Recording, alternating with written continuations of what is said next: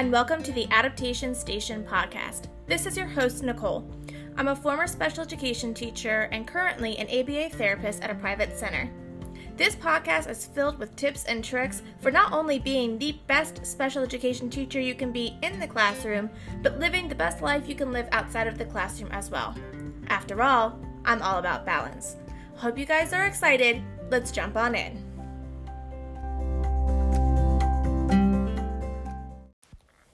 Hi, and welcome back to another episode of the Adaptation Station podcast. Before we kick off this podcast, I want to tell you that I'm a little nervous to do it because it's all about behavior, and I am in no way, shape, or form a behavior expert. I do work in the field of applied behavior analysis, but I am not a board-certified behavior analyst, and a lot of what I do with behavior I've learned from my job and from some courses, but because I don't have that certification, I want to make it very clear that I am just sharing what I've learned along the way.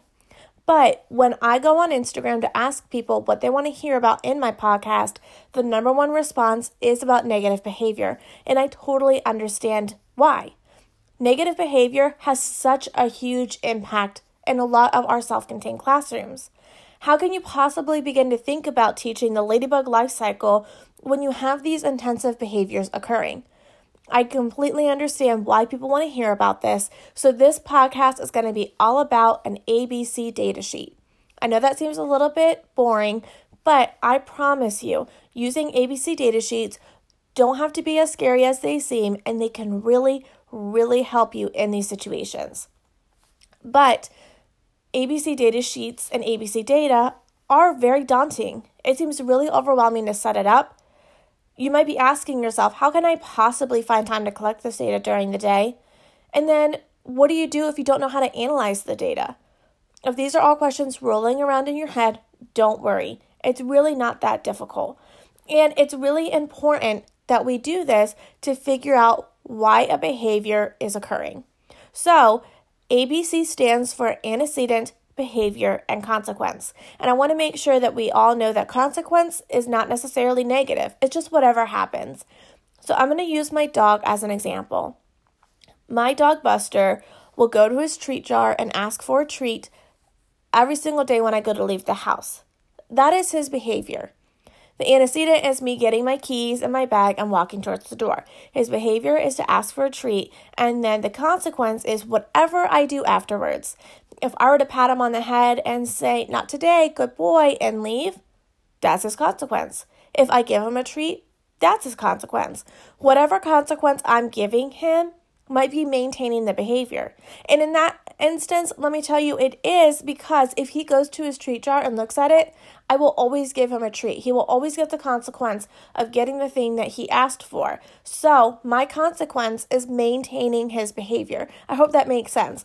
Because I've given him a treat every single time, he's now learned that the behavior of walking to his treat jar will get him what he wants. So that's why it's really important to take this ABC data in the first place. You can really look at all the different consequences a student is getting from their behavior and figure out if any of those consequences are maintaining the behavior.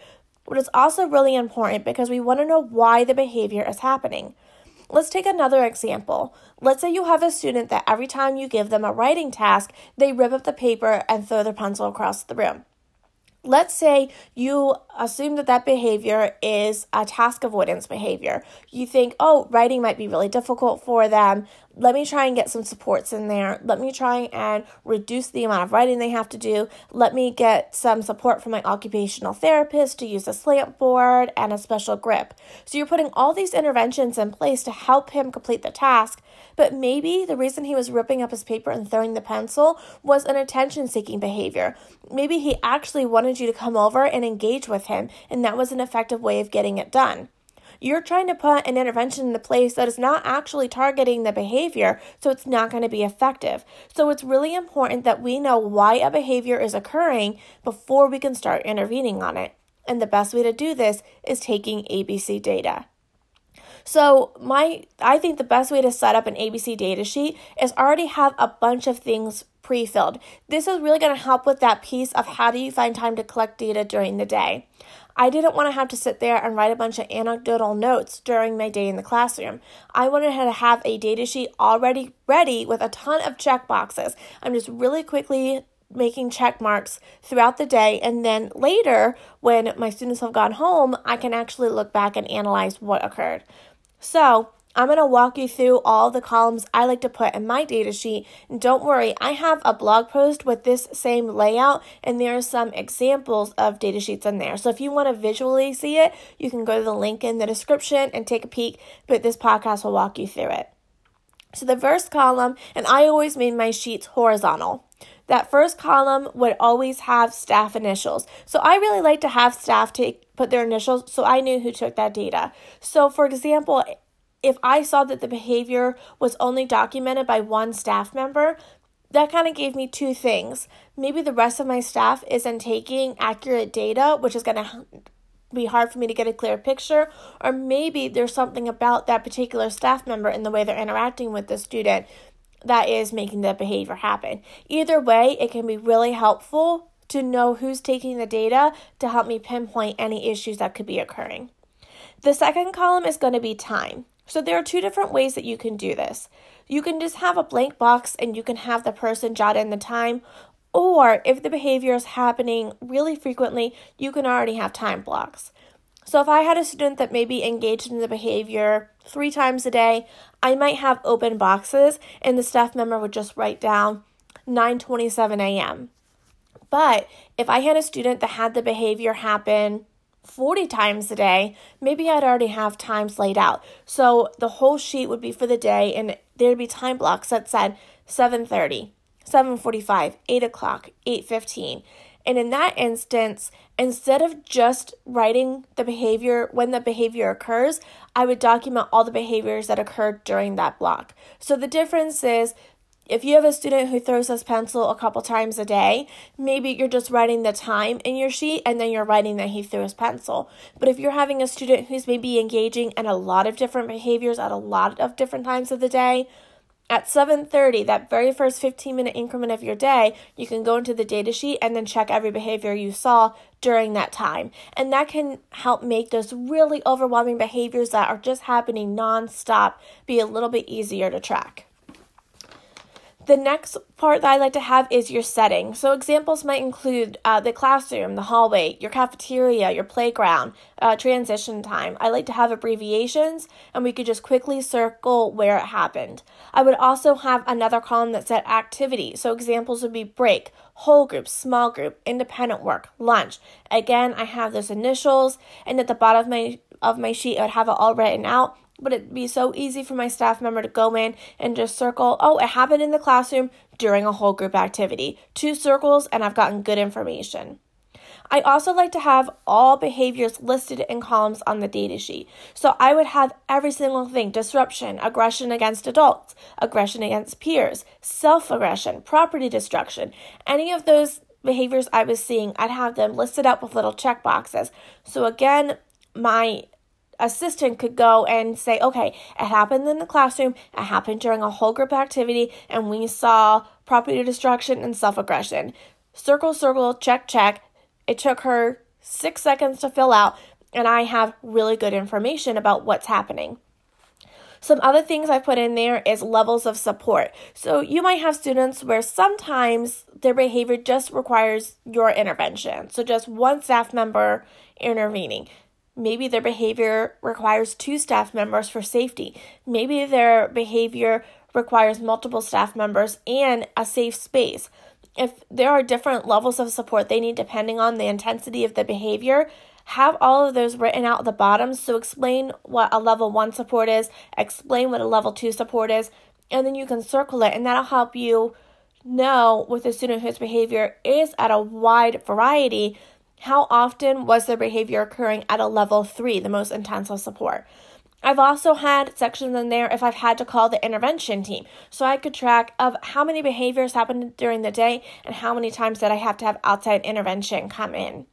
I also would have consequences listed in there. So it's really important with this one to have every consequence that's occurring happen below.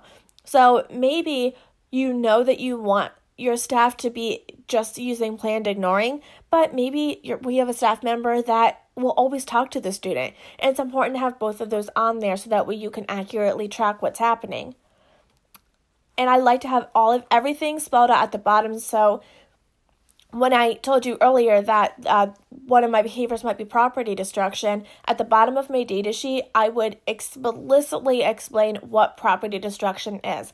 The reason that I like to do that is if anybody else picked up my data sheet, I wanted them to be able to understand exactly what it meant. And that just really helped everybody stay on the same page. So if my assistant is circling disruption, at the bottom it explains what a disruption is, and that would help me make sure that when she said disruption, it really meant what I meant as disruption, and that just keeps everybody on the same page. So the great thing about when you collect this data is once you have it all collected, it's a lot easier to see exactly what is happening, what environments and activities that's happening, and what consequences are maintaining it.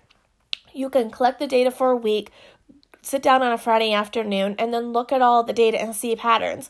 So maybe you collected data 40 times and 30 of those times the behavior happened during whole group. That's going to tell you right there, maybe there's something about that whole group setting that is making the behavior more likely to occur. You can look and maybe it feels like there's a ton of property destruction, but during those 40 data points, there was only 2 instances of property destruction. Maybe that's not the biggest behavior that you're intervening on. Once you can have all of that laid out, you can start to get a clearer picture of the environments, the staff members, the activities that's happening with, what behaviors are actually happening the most, and what consequences seem to be maintaining it the most. And this is going to be the perfect way to jump into doing your FBA, your functional behavior assessment or analysis. It's really going to help you fill that out and feel a little bit more confident in describing why the behavior is happening and guiding an intervention. It does not need to be nearly as scary as it sounds. And if this whole thing made you go, what? Go look at those examples. It might even be helpful to go look at a sample ABC sheet and my blog and then go back and listen to this podcast again to get a clear explanation of what each column meant. But this really can be so helpful. Like I said, I was really nervous to put out my first behavior-based podcast, so if you enjoyed this one and you found it to be helpful, I would greatly appreciate for you to reach out and let me know what you thought, and I will catch you in the next episode. Bye.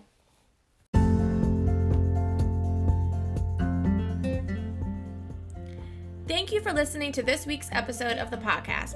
If you like what you heard, I would greatly appreciate if you left me some feedback, and if you want to hear more, go ahead and give me a follow. While you're at it, come say hi on social media. You can find me at Adaptation Station on Instagram, Facebook, Pinterest, and adaptationstation.net. It's taco night in my house, so I'm going to go have a delicious dinner and a margarita, and I will talk to you guys again next Friday.